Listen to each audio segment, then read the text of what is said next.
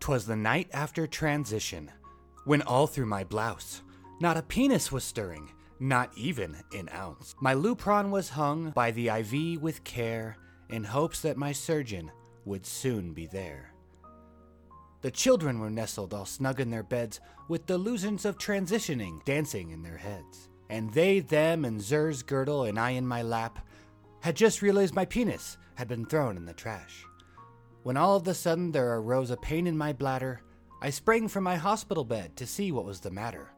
Away to the bathroom, I flew like a flash. I lifted my gown and saw a rather large gash. The urine trickled from my new groin in tow. I gave a horrible scream from the pain below, when what to my horrified eyes did appear but a stump, stitches, and some bloody smears. With a cosmetic surgeon so precise and quick, I knew that an instant, in his head, he was sick. More convincing than most, his nurses came.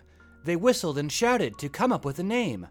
It's Tina, no Jennifer, or maybe Diane, no Pat, or Deborah, Gabby, or maybe Cheyenne.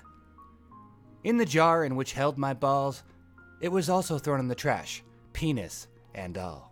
As a man becomes a woman, the truth does not lie. The regret and the pain made me want to cry. So on to TikTok I quickly flew, with my newfound identity for everyone to view. And then, in a triggering event coming from aloof, they started saying things that were the truth.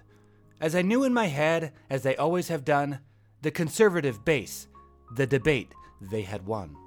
He addressed all questions with confidence and grace, and told me I was not a woman straight to my face. A bunch of facts he had flung into chat. I don't care about facts, I shot right back.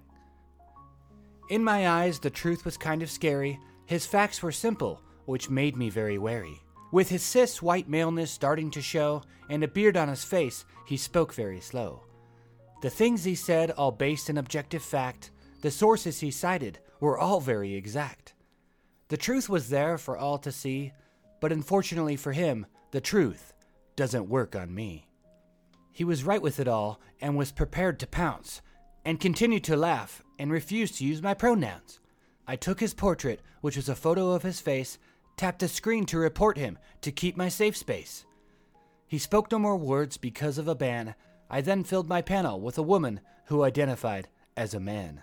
Laying my head all snug to my phone, I received my affirmations, but I was hurting to the bone. The truth was very clear, even to me. I would never be the woman that I claimed to be. With my genitals gone, this was no time for fun, and fortunately for me, the damage had been done. And away I went, leaving TikTok behind. My identity means nothing, and it's too late to rewind. Merry Christmas, everyone. I'm unaliving myself now, and to all, goodbye.